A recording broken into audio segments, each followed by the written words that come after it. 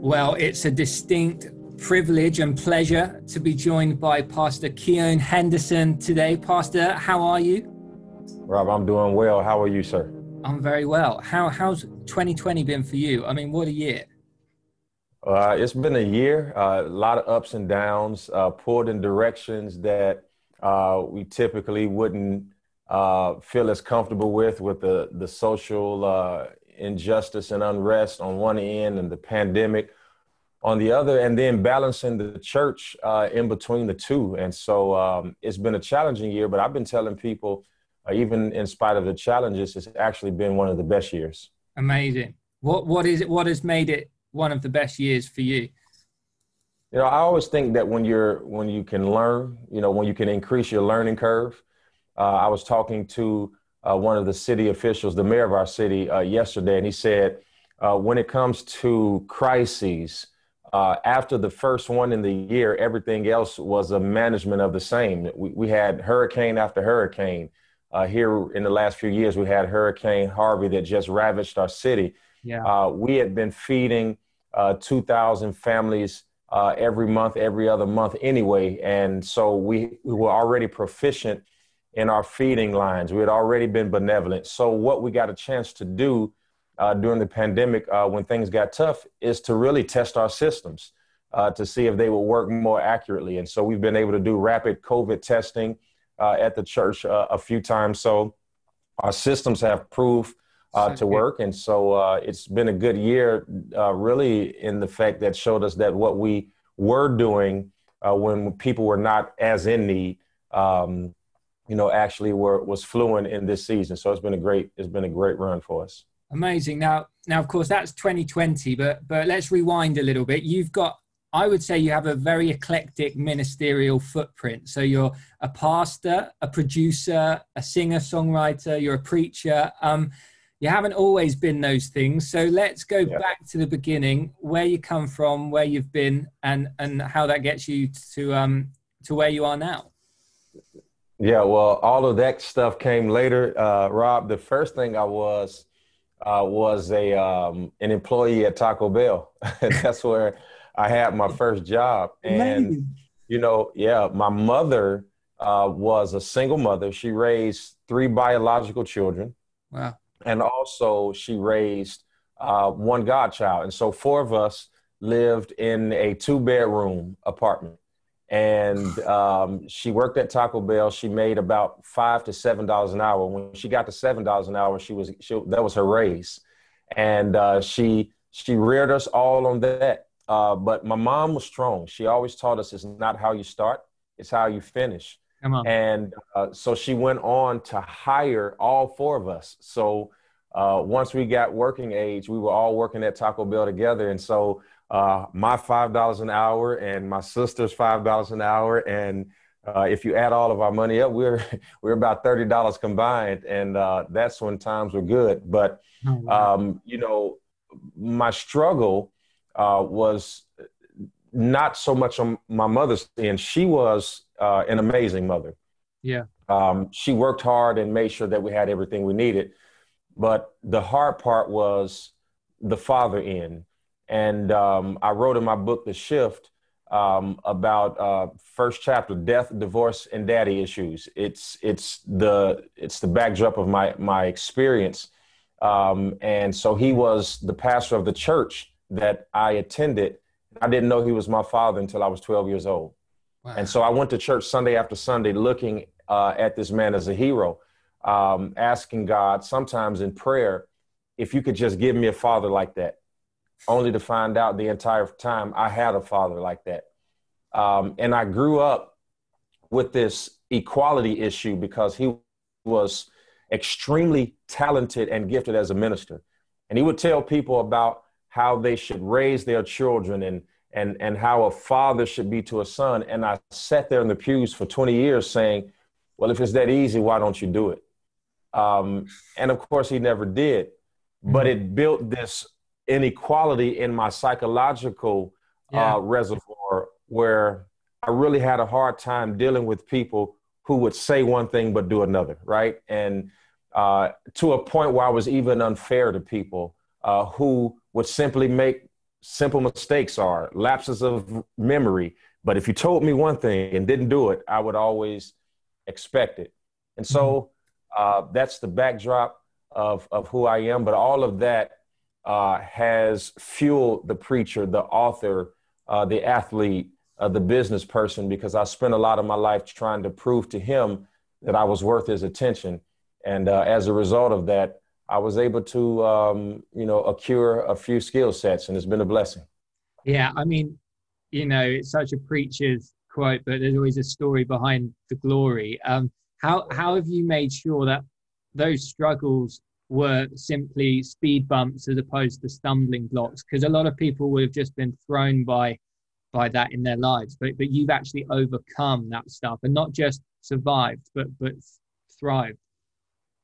Well, in the beginning, they were not just speed bumps, they were mountains. I mean, wow. I had the hardest time getting over it.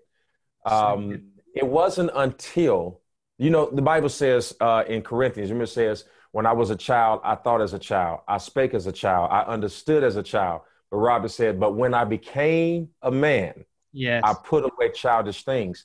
And I remember the day that everything shifted for me. I became a man, I had a daughter, and for the first time, I was at the age and in the same situation that my father was in when I was born. Because here's the part you don't know. My father was married when I was born. So my sister and I were illegitimate children. We were born out of wedlock, so he couldn't tell everybody about us because his wife and his other family was in the church. So we were this secret. So that's the reason why it couldn't come out. And it wasn't until I became a man that I understood that if I were his age in his situation, it would have taken an immense amount of courage to get in front of a church and say, not only have I had one child outside of my marriage, but I've been unfaithful twice. And it wasn't until I became a man that I understand the insurmountable weight of that task. Therefore, being able to extend grace to him and say, you know what? I'm grateful you didn't abort me. I'm grateful that I wasn't put up for adoption. I'm grateful that you, and I hate to use this word, but in some wise allowed my mother to go through with the pregnancy because I could have not been here. So that grace came after placing myself in his position. And that's when the mountain came down to a speed bump. But the way I was able to turn the speed bump into a trampoline is I did something that a lot of Christians don't like to do. I went to therapy. I went to counseling. I went to allow somebody who wasn't so spiritual, right? And somebody who had read the Course in Miracles and didn't just know all of the miracles in the scripture to elaborate about how we get here. And my therapist said something to me, Rob, that changed my life. He said, you should stop asking yourself what happened. He said, you should stop asking yourself, what's wrong with me? And I want to say that correctly because I want to make sure that we get that right. My therapist said, you should stop asking yourself, what's wrong with me? And he said, a better question is, what happened to me? Because if you keep asking yourself, what's wrong with me? You could dig all the way down to China and not find that answer. But if you say what happened to me, you can go right to a place of specificity. Isaac knew what happened to him. He could point back to the mountain, right? Joseph knew what happened to him. He could point back to the pit. And if you could go back to the place, that's why Joseph was able to say in Genesis 50, what you meant for evil, God meant for my good, because he was able to go back to the event of what happened to him and not what was wrong with him. Oh my goodness, that is gold. I mean, you've given us a broad brushstroke picture of those seasons, but some people will be in a difficult season right now. And you've written this amazing book called The Shift, Courageously Moving from Season to Season. Tell us a little bit about the trauma of transition and when you're not where you were, but you're not where you want to be. How have you had to navigate your way through those seasons? And what do we do when we're in those seasons of transition? Yeah, I call it the misery of the middle, right? Yeah. And let's think of all of these places.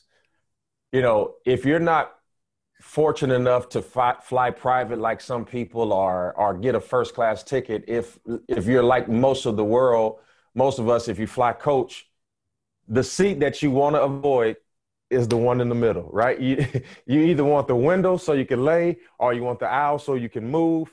But the middle seat, you're subject to the movement of everybody on either side, right? It was in the middle of the lake that Peter began to sink. Yeah. It's just something about the middle. But here's the applicable test. Psalms 1 says, "Blessed is the man who walketh not in the counsel of the ungodly, nor standeth in the way of the sinner, nor sits in the seat of the scornful, but his delight is in the law of the Lord, and he must meditate on it both day and night. And he shall be like a tree planted by the rivers of water." See, that movement, watch this, because that word planted actually means transplanted. That means that the tree did not originate by the rivers of water. That meant that it had to be picked up and brought to the rivers of water. And the application of struggle is that when you are in a dry season, you have to have enough courage to pick up your roots and put them in the place where you can be fed. Preach. That means sometimes you have to pick up your church membership and go to a place where you can grow and not a place where you were born. Sometimes that means you have to pick up your emotions and go to a therapist. Sometimes you have to pick up a book and feed your mind knowledge. I think that the application is often associated with movement. And the problem with movement is that it often is required from you when you don't feel like doing it. When you don't feel like moving, when you don't feel like praying, when you don't feel like forgiving. And that's when God is most pleased. Yeah. Do you think that he felt like dying on the cross? Do you think he felt like a crown of thorns? Do you think he felt like being speared in the side? No, but he did it so that we might have a right to the tree of life. And he even said this. This is how we know. He says, "Father, if it be thy will," I don't want to do this, "let this bitter cup pass me by. But nevertheless, not my will, but thy will be done." And I think that you have to do it when you don't feel like it. You have to do it afraid. You have to do it scared. You have to do it broken. You have to do it frustrated. You have to do it rejected. You have to do it depressed. You just have to do it. How do we determine and delineate what's God's voice in a season and what's him calling us to just wait? Of course, waiting's never passive, but how do you tune into God's frequency when sometimes nothing in front of you looks like it's budding or being fruitful? Like, how do you discern and determine whether to move or whether to stay? Yeah, I've got a daughter. She's 8 years old. And if she and I were in a grocery store right now, okay, and I was on aisle 1, but she saw some toy in aisle 15, and she just walks away as if the world isn't dangerous, and she just goes. But I'm telling you right now, if I am in aisle 1 and she is in aisle 15 and I cannot see her, if she says, "Daddy," I will know her voice, because I listen to her so often and we talk so often that even if I cannot see her, I can hear her. When I hear a person say, "How do I know if it's God speaking to me?" then I know that sometimes I am in the presence of someone who doesn't speak to him often enough to decipher his voice. His voice sounds like no other voice. His voice has a frequency like no other voice. And here's what the scripture says: "The day you hear my voice, harden not your heart." And another text says, "My sheep know my voice, and a stranger they will not follow." When you have to have frequent conversations with God. You have to be in his word, as I just quoted in Psalms 101, both day and night. You've got to pray. You've got to fast. And you have to do that when things are good. Because when you are angry and frustrated, even scientists will tell you that 50% of your brain capacity shuts down when you're angry, right? So that way, when your brain is shut down, then you're going to have to rely on other senses. And consistency is a sense, not just an act. Consistency is another sense. And when you're consistent with God and you know that voice, you can be in the valley and know his voice. You can be on the mountaintop and know his voice. You can be abased and abound and know his voice. So my answer to the question is, you got to be consistently walking with God so you can hear him even when your senses are shutting down. Beautiful answer. I mean, you've been exposed to and experienced a lot of great leaders. How do the good leaders deal with transition? What mindsets have they adopted? And the great leaders, like what sets them apart from your experience and what you've seen and been exposed to? You know, and you're one of those people. So I just want to say to everybody who's watching right now, this brother Wall is phenomenal. When he was launching this particular program right now, I want you to know he did it with all of you all in mind. And in order to get the word out, he reached out to every person of influence that he knew. You can go on YouTube right now and see all of these people pubbing this show and talking about it. And he shows you the first way that successful leaders transition. They always transition first through relationships. So good. They do it through relationships. And the best time to have a friend is before you need one. The reason why he was able to get all of us to go out there and say, oh, you need to watch this show is because we've received the Christmas cards and we received the birthday text and we received all of the other things that say, hey, this guy's genuine and he's a real friend. So you got to, first of all, do it through relationships. Yeah. Number two, if you're going to transition successfully, the second thing you have to do is have a system. And one of the things I always tell people is the reason why you need a system. It's an acronym. It saves you stress, time, energy, and money. You got to have relationships, and then you got to have a system. The third way that I have always seen leaders of high caliber influence transition is they never stay in a place too long. They always know when it's time to move on. They always know when it's somebody else's turn. They always know when to turn it over. Staying too long kills the work that you did in the long haul. You got to know when to move on. You got to know, here it is, Moses, when he first is called to be the emancipator of the Egyptians, the Israelites, the Bible lets us know that he was amongst the people. Yeah. Right. He was among them and he was walking in the wilderness just like them. But when it got closer to time to get to Canaan, you notice he backed up from the people. And now, like a symphony conductor, he is now speaking to the people. And when they began complaining so much that they got comfortable with him, you see Moses go up to the mountain and talk to God. And those are the three stages of transition: amongst, in front, and up. And I think those are the three ways that you know that you can transition. Wow, guys, I hope you realize what you're getting for free right now. Most people would pay a lot of money for executive coaches to tell them about this stuff. It's absolute gold.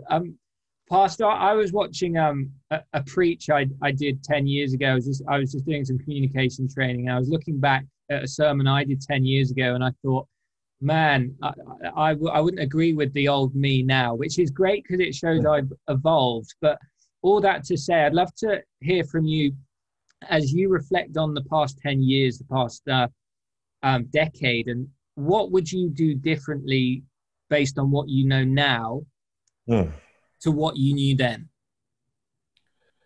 I would have done much more, much sooner.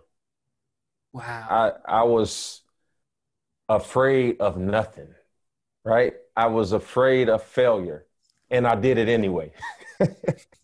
Yeah. I was afraid of rejection, and I got rejected anyway. I was afraid of losing certain friends, and I lost them anyway.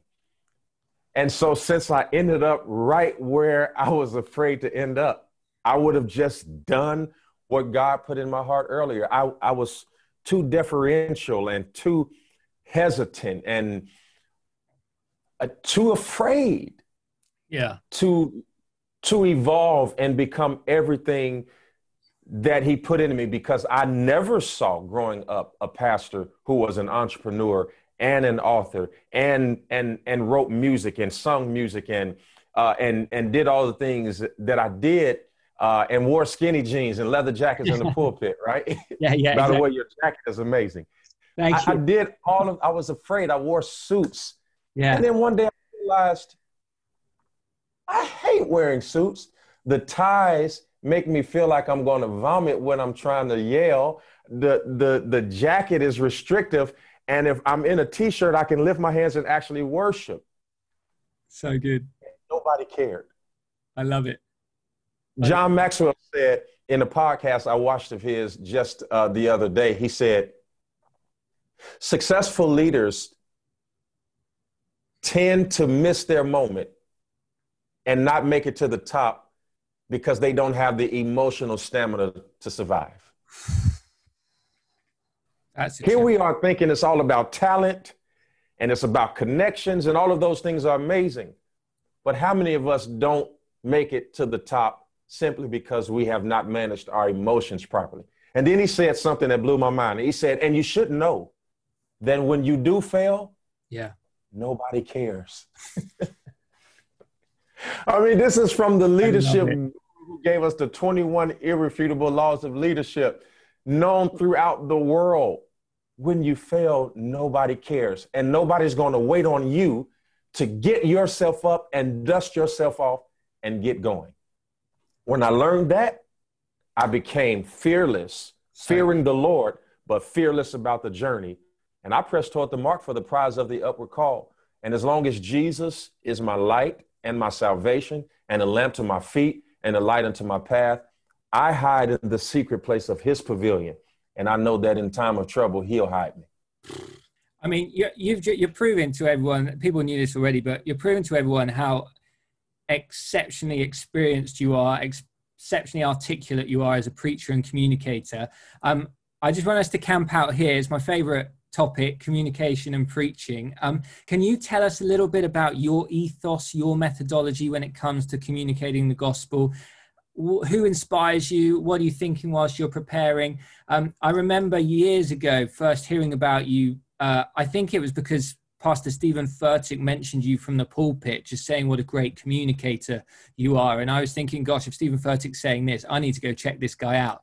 And sure enough, checked you out. You're preaching at your home church. And just it was a mixture of anointing with incredible biblical teaching. Where did this all start, Pastor? You see, most of the time, the people who congratulate me are people who I've studied. Yeah. Oh, wow. That's good. I study Steve Furtick's, not just the way he speaks, but his movements, the way he treats his sons and daughters and his wife. And I have taken our church staff to Elevation 3 separate times on a field trip just so they can see. I owe it to him as one of the reasons we're a multi-site church now. Bishop T.D. Jakes is another one. The anointing and the power that he carries is what attracted my gift to him. And a funny story about how I met him is I was just in a restaurant. I was in the restaurant. He was in the restaurant. I was getting ready to walk out of the door. He stands up and says, hey, somebody bring that young man to me. He looks me in my face and says, you've been asking God to meet me, haven't you? Now, he doesn't know I'm a preacher. He doesn't know I even exist. This is insane. He doesn't know that since the age of 14, that my mother used to pray over me every night and say, Lord, give him the anointing of Bishop Jakes. She prayed that over me since the age of 14. She gave me a notebook and she told me the Bible says, write a vision and make it plain. So I wrote in the book when I was 14 years old in 1995 of July, I will be a trusted son of Bishop T.D. Jakes. Who knew that in 2020, that he and I would talk on the phone every day about scripture, about life? Who knew he would be my spiritual father? So those people who congratulate me, I call it the law of attraction. I thought about them and prayed for them. And through the law of attraction, I was drawn to them and they were drawn to me. My preaching is not just influenced by scripture. I think that one of the ways that it has become effective, if it is effective, is because I lace it with current events and life application. Yeah. David said it was good that I was afflicted, that I might learn the statutes of God. The only reason why I'm effective is because I've been afflicted. So what you get from me is my heart turned inside out because my real goal is to either teach a person how to prevent the pain that I've experienced or to teach the person how to prepare for the pain I've experienced. I've dedicated my life to making sure that people don't have to struggle. And if you do have to struggle, I want you to struggle with class. I've dedicated my life to absorbing the scriptures in a way that if you are 5 years old or you are 65 years old in the same room, I want the both of you to be able to walk away with something that was applicable to your life. And so this is what I do. Bishop Jakes taught me this.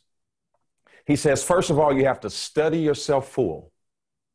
Yeah. So if I'm on a topic of faith, I'm going to read everything that I can get my hands on faith. Sometimes 50, 60 pages that I will read in one sitting on a word. Wow. So I'm going to study myself full. Then I'm going to take all of that because I know that everything that I gather in information is not necessary for presentation. So I'm going to go through that. And then I'm going to do number two. I'm going to think myself clear.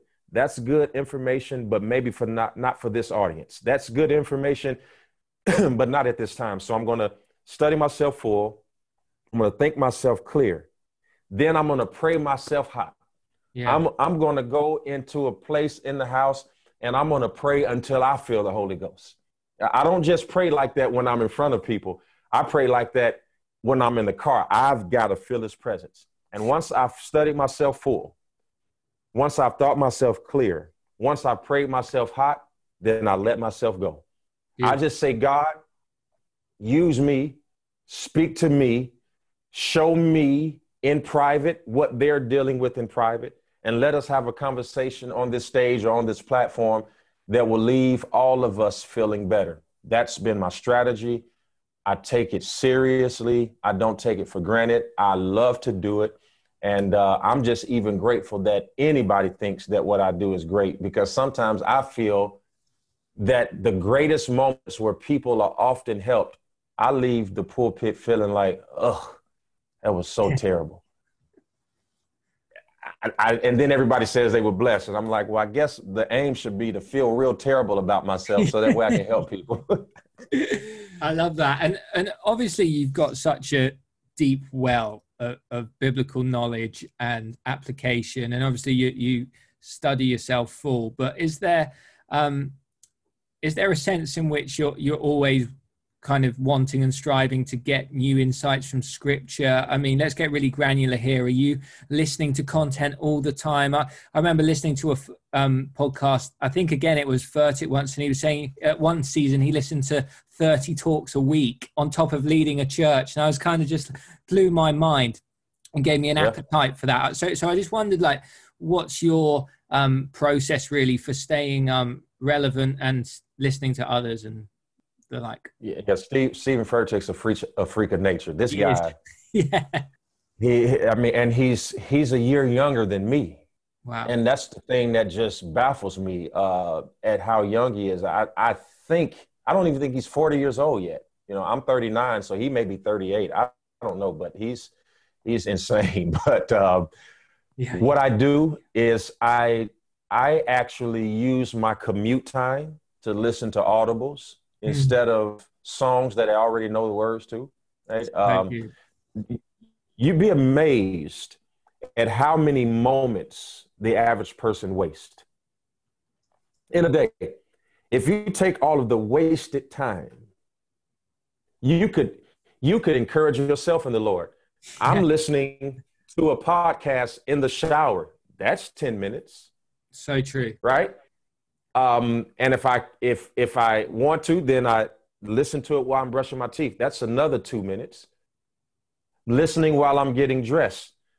I keep headphones in the car because sometimes I may get out of the car, and if I'm going into a place where there's a line and I have to wait, perhaps a bank or something like that, or maybe the store, I'm listening to. So thy word have I hidden in my heart. I just take it everywhere I go. And on airplanes, while most people are on the airplanes watching a movie that they've seen before, I've got the iPad out studying, looking at different notes. And so I just try to utilize my moments.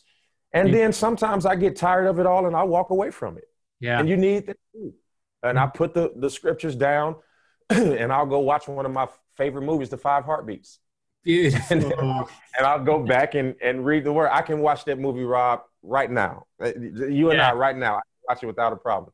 But yeah, so I do have downtime. But I just love it so much that it's not an inconvenience for me. Penultimate question, Pastor. We want to honor your time, and these answers have just been phenomenal. My question is this: when you've experienced so much and you've achieved so much and you've got so many accolades and accomplishments, how do you remain driven? How do you keep your kingdom ambition? How do you stay motivated to take more ground for Jesus and his kingdom's cause? I asked Joel Osteen the same question one day on the phone. I said to him, Pastor Osteen, how do you stay? I mean, he is just the nicest guy that you ever want to meet. Amidst all of the criticism and pressures of the world, he remains himself. Yeah. And I asked him one day, how in the world do you do it? How do you stay as humble as you are, and you have the Compaq Center as a church, 16,000 seats in this room, and a global ministry. Yeah. And when you do a night of hope, you have to rent a baseball stadium just to give people the word of God. And how is it that you will answer my text message? Pastor Osteen said, because the Lord giveth and he taketh away. Now, let me tell you, that is as simple as an answer as anybody can give. If you don't want to keep it, show God that you think you earned it. There it is. If you don't want him to continue to use you, let him see that you think you earned it. I am honored to be chosen. I am honored to be used. And I know that I don't deserve it. So where can the arrogance come from? Is no doing of my own. I am not super intelligent. I am not full of this wisdom of Solomon. I don't have $1 billion in the bank. I'm just an ordinary guy who had some extraordinary opportunities.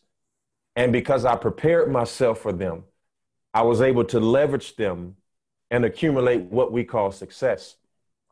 But I am under the impression that if the Lord gave it to me, he can take it away. The second thing that I always hear in my ear is an old preacher, almost 90, in Ohio. His name is Bishop Sherman Watkins.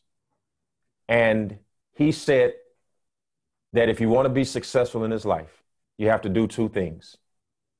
He said, treat people right and love the Lord, and you shall eat of the fat of the land. That's simple. And I figured if I could see a man that was almost 90 that can still get on an airplane and travel by himself and drive himself, if that's the recipe, it's simple enough for me. My word. Wow. I need to sit in that for a while. That's really deep. Final question, and then we'll just ask you to let us know how we can pick up your book, find you on social media and your website, etc. But you know, it's John Maxwell's favorite interview question that he asks people: what's one thing you know we don't know that we need to know as we come into a new year, finishing 2020, entering 2021? That's a great question. I've never heard that question before, but the first thing that comes to mind is the one thing that I know that you may not know that you need to know is you need to know what you do not know. That was really You just need to know what you don't know, because we make so many assumptions based on what we think we know. It's so true. It's just not only important to know what you know, but you have to also know what you don't know. And when you know what you don't know, then it gives you the freedom to go find somebody who does know it so that you can leverage their skill set so you don't have to fail on the onset. That's my answer to the question. Well, I've asked that. I'm going on record and saying this. I've asked that question over 100 times this year, and that's the best response I have had. And we're not talking about lightweights answering that question, Pastor Keown. Oh, wow! Look, you're an amazing guy. You inspire us. Thank you for your wisdom. How can we find you? You've really whet some people's appetite to find more of your teaching and wisdom. Where can we find you? Well, you can find us in several places. Number one, you can find me on Instagram, Twitter, Facebook at Pastor Keown. And my name is Keioun. So that's simple. Pastor Keown and Keown Henderson on Facebook. And you can subscribe to our YouTube channel with the same name. The name of our church is the Lighthouse Church. And we have an app in the App Store, TLHC. Everywhere they have something, we have something. You can Google us. And I often tell people, we get, I would say 500 or 600 direct messages every hour, right? And I try my best along with our team. And I would say with about 85% accuracy, we try to respond to all of them, at least those who are in dire straits. And it takes a collective of us. Whether it's prayer. And so sometimes you'll be in there, it'll be actually me talking to you. So it's called social media for a reason. So it's an opportunity for us to be social. So hit us up. I spend a lot of my time on Instagram, and we'll talk back at you. Thank you, Pastor. Well, have an amazing remaining 2020, and no doubt we'll hear from you again in 2021. God bless you. It's been an honor, and I cannot wait to have you at the Lighthouse Church. Amazing. Speak soon.